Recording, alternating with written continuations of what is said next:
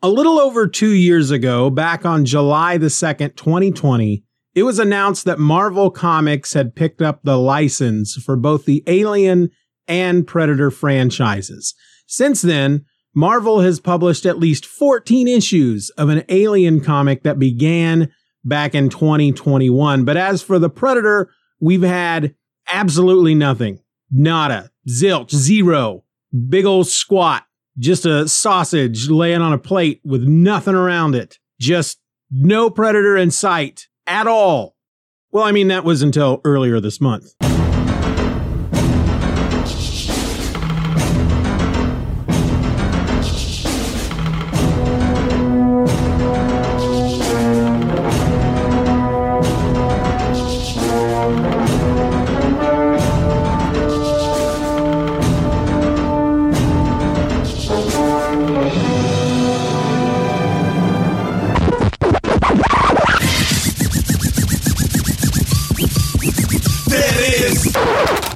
I apologise for that, but I think you'll find this a bit more interesting.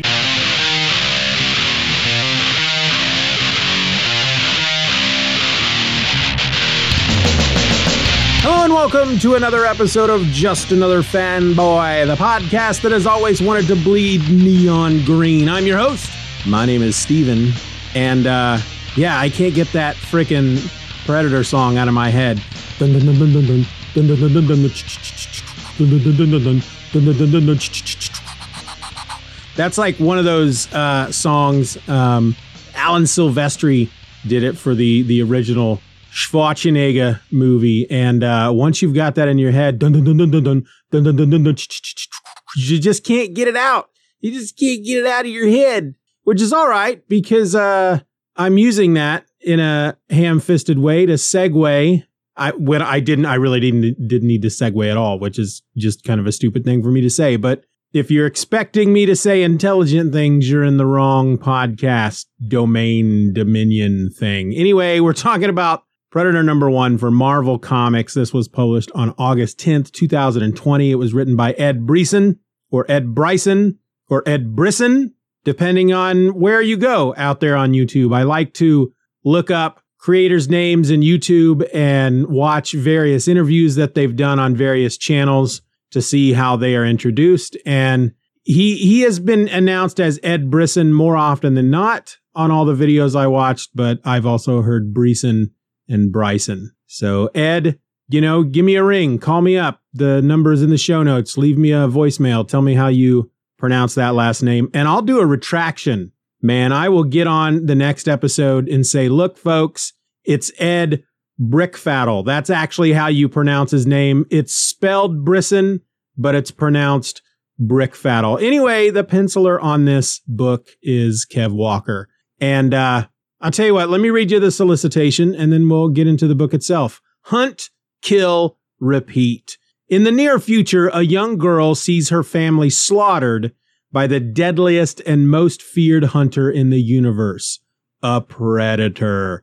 Years later, though her ship is barely holding together and food is running short, Theta won't stop stalking the spaceways until the Yautja monster, I had to look that up. Let me finish the sentence.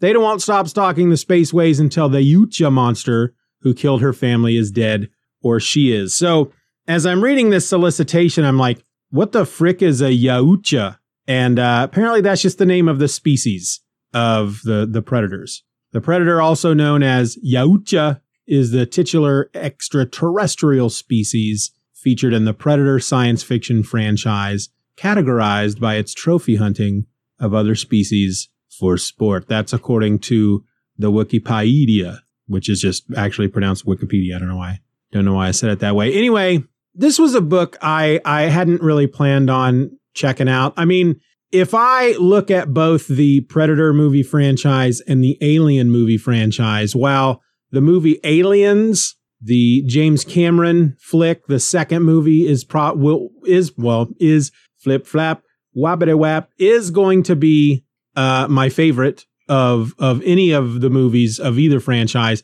I lean more toward the Predator franchise over the Alien franchise. I just do. And I was really excited when they started doing Predator versus Alien movies. So far, those haven't turned out all that great. They'll hit it. They'll knock it out of the park one of these days. But when the book was announced, I kind of went, we'll see. We'll see how I feel. I don't know if I want to be spending any money on that. And then I started seeing preview pages, and I started hearing people talk about it afterward. And I decided to go ahead and give it a try, because if nothing, I am easily swayed by public opinion online when it comes to the comic books. And so I gave it a chance. And that's, again, I always go back to talking about the wonders of digital comics. You know, if I had missed picking this up in the shop, there's a chance that I may just have missed it altogether. You just never know what's going to stick around in a local comic store. And if you miss it, you have to wait until you can go to another store. And depending on where you live, that may mean traveling. You may have to wait for a convention.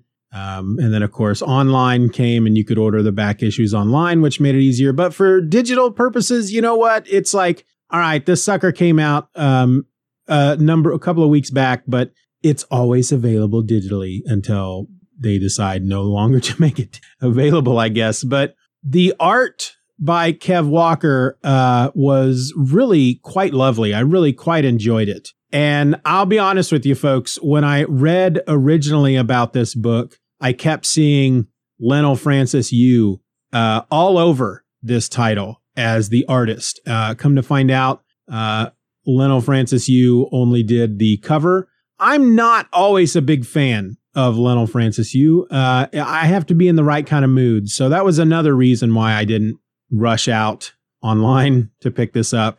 But when I started seeing the preview pages, I was kind of taken aback. That's not Leinil Francis Yu. That art style of Kev Walker is really one of those styles that's just kind of right up my street. There's a lot of, if you look at a lot of my reading history and a lot of the books that I like, this style is right there in the middle as just one of those solid, beautiful to look at, very well crafted, sequential masterpiece type of art styles that I'm really, really quite into. So that ended up being the thing that kind of took me over the top, because I'd been reading, over on the comics Twitter and the Instagram, people praising the book. And so I saw the art and I thought, all right, I'll give this sucker a shot. So this book is set in the future. We have a couple of pages in, we have kind of a title page that gives us the name of this story. It's a 6-issue story called Day of the Hunter. And it gives us kind of a Predator breakdown. In 1987, in Central America, an elite mercenary team is stalked by a predator, hunting them for sport. Only one member of the team survives and manages to kill the predator. That is, of course, the original movie with Arnold Schwarzenegger, who yells, "Get to the chopper!" Seminal cinematic history being made there. Don't get me wrong, I love it. I'm a huge fan of that movie. I love the first movie. I love the second movie. The newest one, Prey, is just probably my favorite of all of them. And it's the only one that's not mentioned here. I'm not quite sure why. Anyway, it continues. 1997, a predator comes to Los Angeles to hunt gang members involved in a drug war with the police. Though many were slaughtered, one policeman was able to kill the predator. That is the movie starring Donald Glover. Danny Glover, good Lord, slap me across the face with a chicken. Then we have 2010, 8 individuals are abducted from Earth and dropped on an unknown planet where they are hunted by 3 predators. They come to learn they are being hunted for sport, and that the planet is a game reserve. This is the movie just called Predators. And again, another wonderful movie, has Topher Grace in it. If you ever wondered what would Topher Grace be like in a Predator movie, then this is the one for you. And then 2018, a predator crash lands in America and is apprehended by Project Stargazer for study. It escapes, but is killed by another predator. A group of military criminals are able to defeat and kill the predator, but only a small number survive. And I don't honestly remember the name of that movie. I do recall seeing it, and it was probably the least favorite of mine of all the Predator movies, but it was still kind of fun.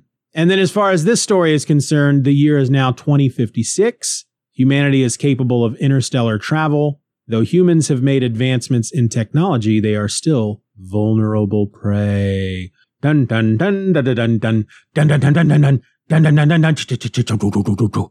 That's the kind of music that you have to have rumbling through your head as you're reading this book. The book opens up, if you hadn't read maybe the solicitation, the book has a kind of a fun opening where it appears to be two predators in combat. One predator defeats the other and then takes off its helmet, and we discover it is a human female who is very upset. And we learn that she's upset because this is not the predator she was after. So we get flashback sequences throughout this book where we learn that she, the woman, Theta, when she was a child, she had been with her parents on some form of, I don't know if it was a scientific expedition.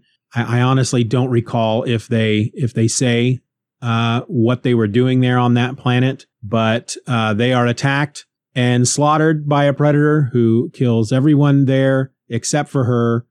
She manages to escape her mother before her mother dies, commands the artificial intelligence of the ship, the Sandpiper, which is kind of fun for me with a name of a spaceship because it was the name of the airline in the television show Wings. Makes me wonder if Mr.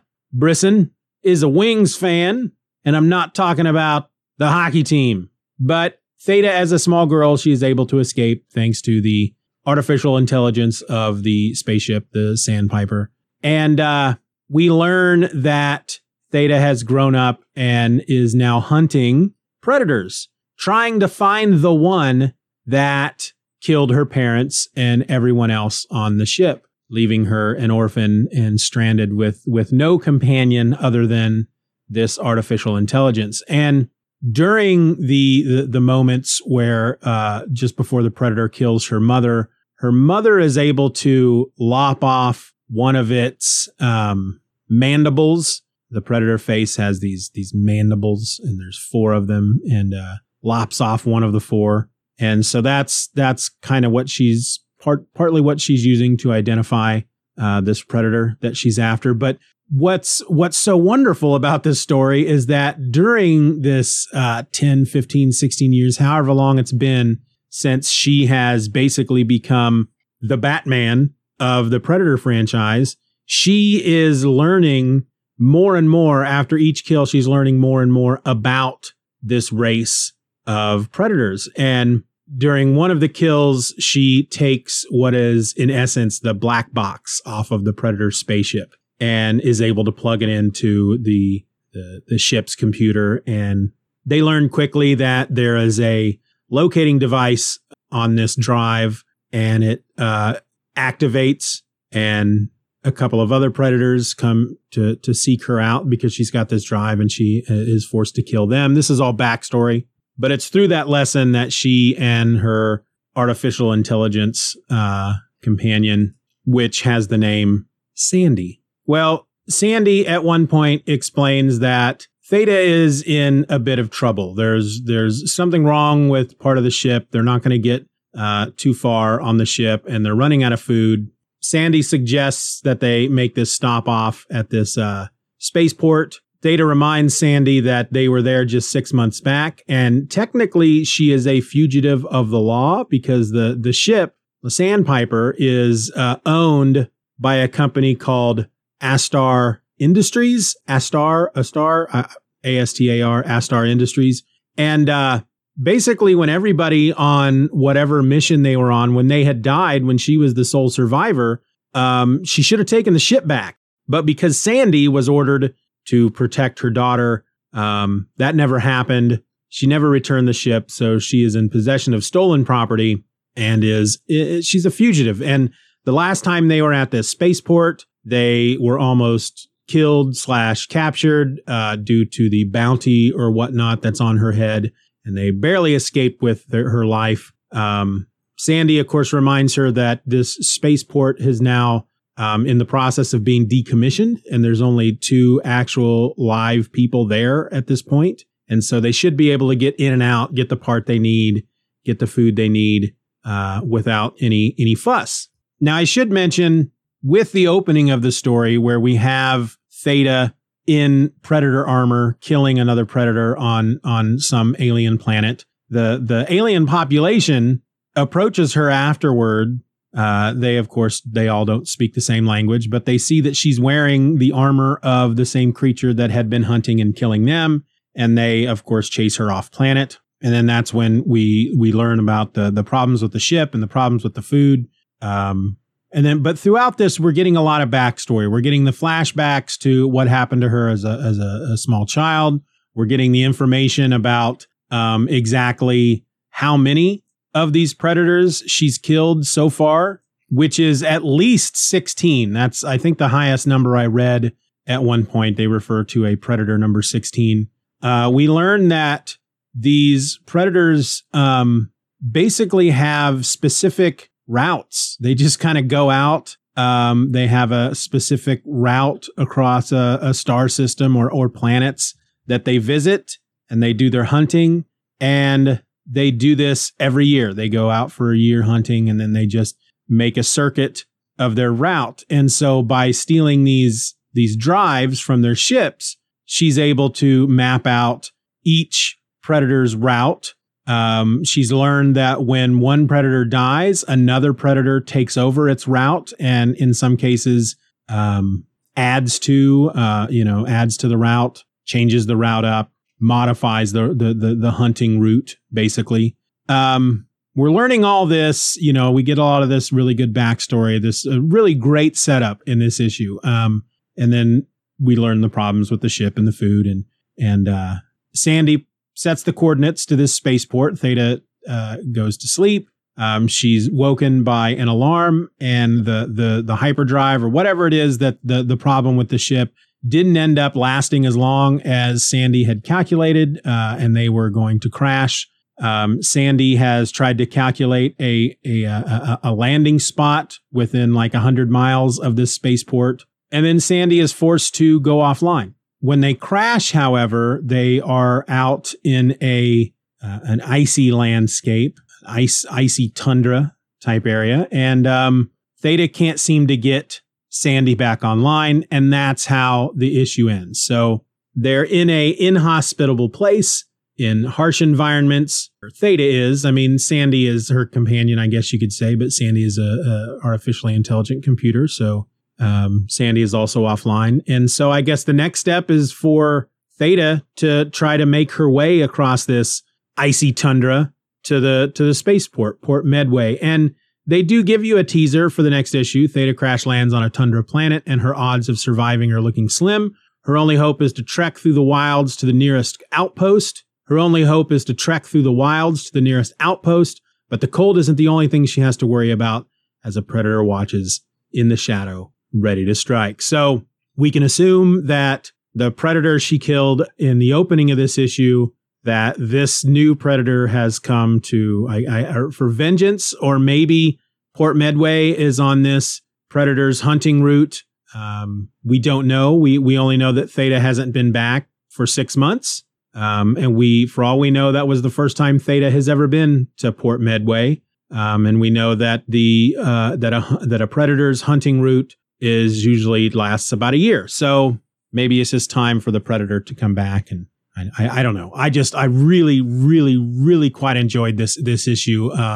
To me, it was a brilliant first issue. The setup, it flowed really well. It hooked you right away from the beginning and kept its hooks in you throughout the issue, and then manages to leave you on a bit of a cliffhanger. Not something that is super urgent, but it's enough of a cliffhanger that makes you want to pick up the next issue to see what happens. And then this idea, after watching all these Predator movies and reading various Predator comics, the idea that there's this person out there that has devoted her life to hunting down the one predator that killed her parents, I really find that appealing. It's like a revenge story. And I'm really happy I picked up this book. I cannot recommend it enough. If you are a fan of the Predator movies, I would suggest giving this sucker a look. And I don't know if this will show up on Marvel Unlimited. I'm assuming it will because I'm fairly certain the Alien books are over there. Let me check real quick. Let me look. Dun dun dun dun dun dun dun dun dun dun dun boom boom boom boom. Little music to get you excited while I'm looking. I know that the Conan books are not on Marvel Unlimited, and Conan is a licensed property, just like Alien and Predator. Yeah, the Alien books are there. So I would assume since the Alien and the Predator franchises are owned by the same company, that these books will show up on the Marvel app as well. We'll have to see. I don't know if I'll wait for that because by the time this first issue shows up on Marvel Unlimited, we will have had 3 issues out. So yeah, we'll be over halfway done with this series before I get an issue on Marvel Unlimited that I haven't read yet. And I just enjoyed this way too much to want to wait for 4 months for an issue 2. So yeah, Predator #1, Ed Brisson, Kev Walker, a very, very excellent book and one that I enjoyed quite a bit. Now, I didn't mention at the top of the episode that this is, of course, the week in which we hit our 16th year with Just Another Fanboy. Granted, I podcasted for 3 years, starting in August of 2006, August 29th to be exact. And then I stopped somewhere around 2009 and then walked away and didn't come back until August of 2019. So this is almost our 3rd and 16-year anniversary at the same time. So celebrate those good times if you catch my drift. But yeah, I don't know that there's anything more that I want to say, folks. I'd love to get your feedback. I'd love to eventually, I would really love to start including feedback into these shows, whether it's a normal segment each week or collecting them up and once every 3 months or so doing a feedback episode. But there's actually a number of ways that you can provide me with feedback. You can email me, justanotherfanboy@gmail.com. You can call me, 785-318-6673, and leave a voicemail. You can also use that number to send me a text. This information's in the show notes, folks, so don't worry about writing it all down. You can also join us over at the message boards, forum.justanotherfanboy.com. There is a message board specifically for Just Another Fanboy, and there is a talkback thread for each episode there, so you can provide feedback there. You can also find me over on Twitter @StephenOrElse, and you can leave me with your feedback there. You've got a lot of options, so I don't want to hear any excuses, folks. Says the man who does not practice what he preaches. It's not often that I provide feedback to other podcasts, so who am I to command you?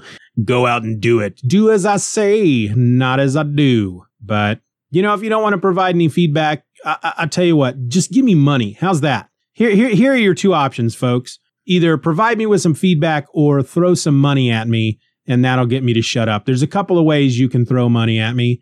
You can join the Patreon at patreon.com/StephenROr and subscribe there for $1 a month. You're going to get episodes typically before anybody else. I try to get them out at the earliest or at the latest the day before. Sometimes they show up a couple of hours before other episodes. It just depends on what my schedule is like. You can also send me or buy me a coffee at ko-fi.com/StephenROr, coffee.com. And that's like a one-time thing. So you can do the whole subscription thing and support me with $1 a month. Or, just whenever you feel like, hey, I feel like throwing some money Stephen's way, go to that coffee.com/StephenROr and buy me a coffee for as little as $3. And you can buy one coffee. You can buy 674 coffees at $3 a pop. It's up to you. And the money that you send my way does go toward the show. I do have the monthly podcasting fee to keep the podcast up there and to keep every episode in the archive available for folks to access.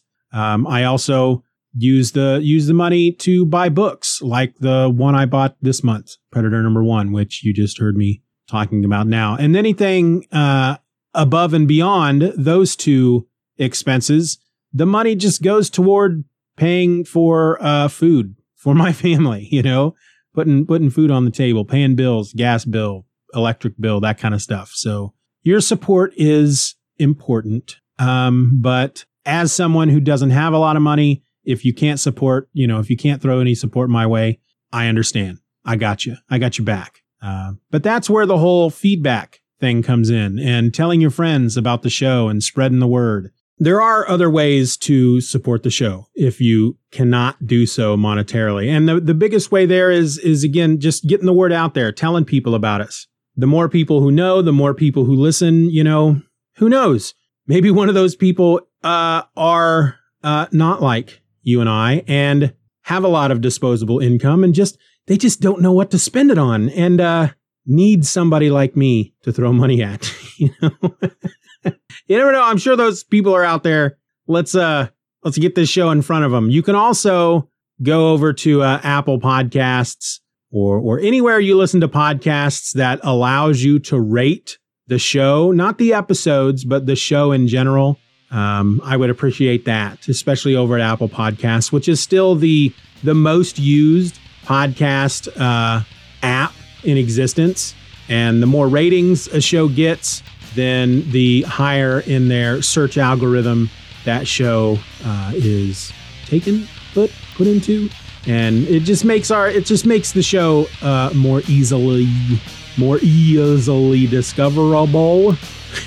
It makes people it makes it easier to find the show. That's what I'm trying to say. People, get off my back. All right, that's it. That's all I got, folks. Next week, we're probably going to do the same thing where we're going to do a JAF Classified episode on Tuesday and then a regular episode on Thursday. And that's the way we're going to keep going throughout September. In October, we're going to change it up a bit. I'm not quite ready to make that announcement yet. If you follow me on Twitter, I put a small, slight, tiny little tease up just the other day. I may do an official announcement next week as far as something, a special project I have coming up that I'm really excited about. So until then, folks, my name is Steven, and I am just another fanboy. Be nice to each other. Bye-bye, Daddy. Bye-bye, Daddy. Good job. Uh-oh.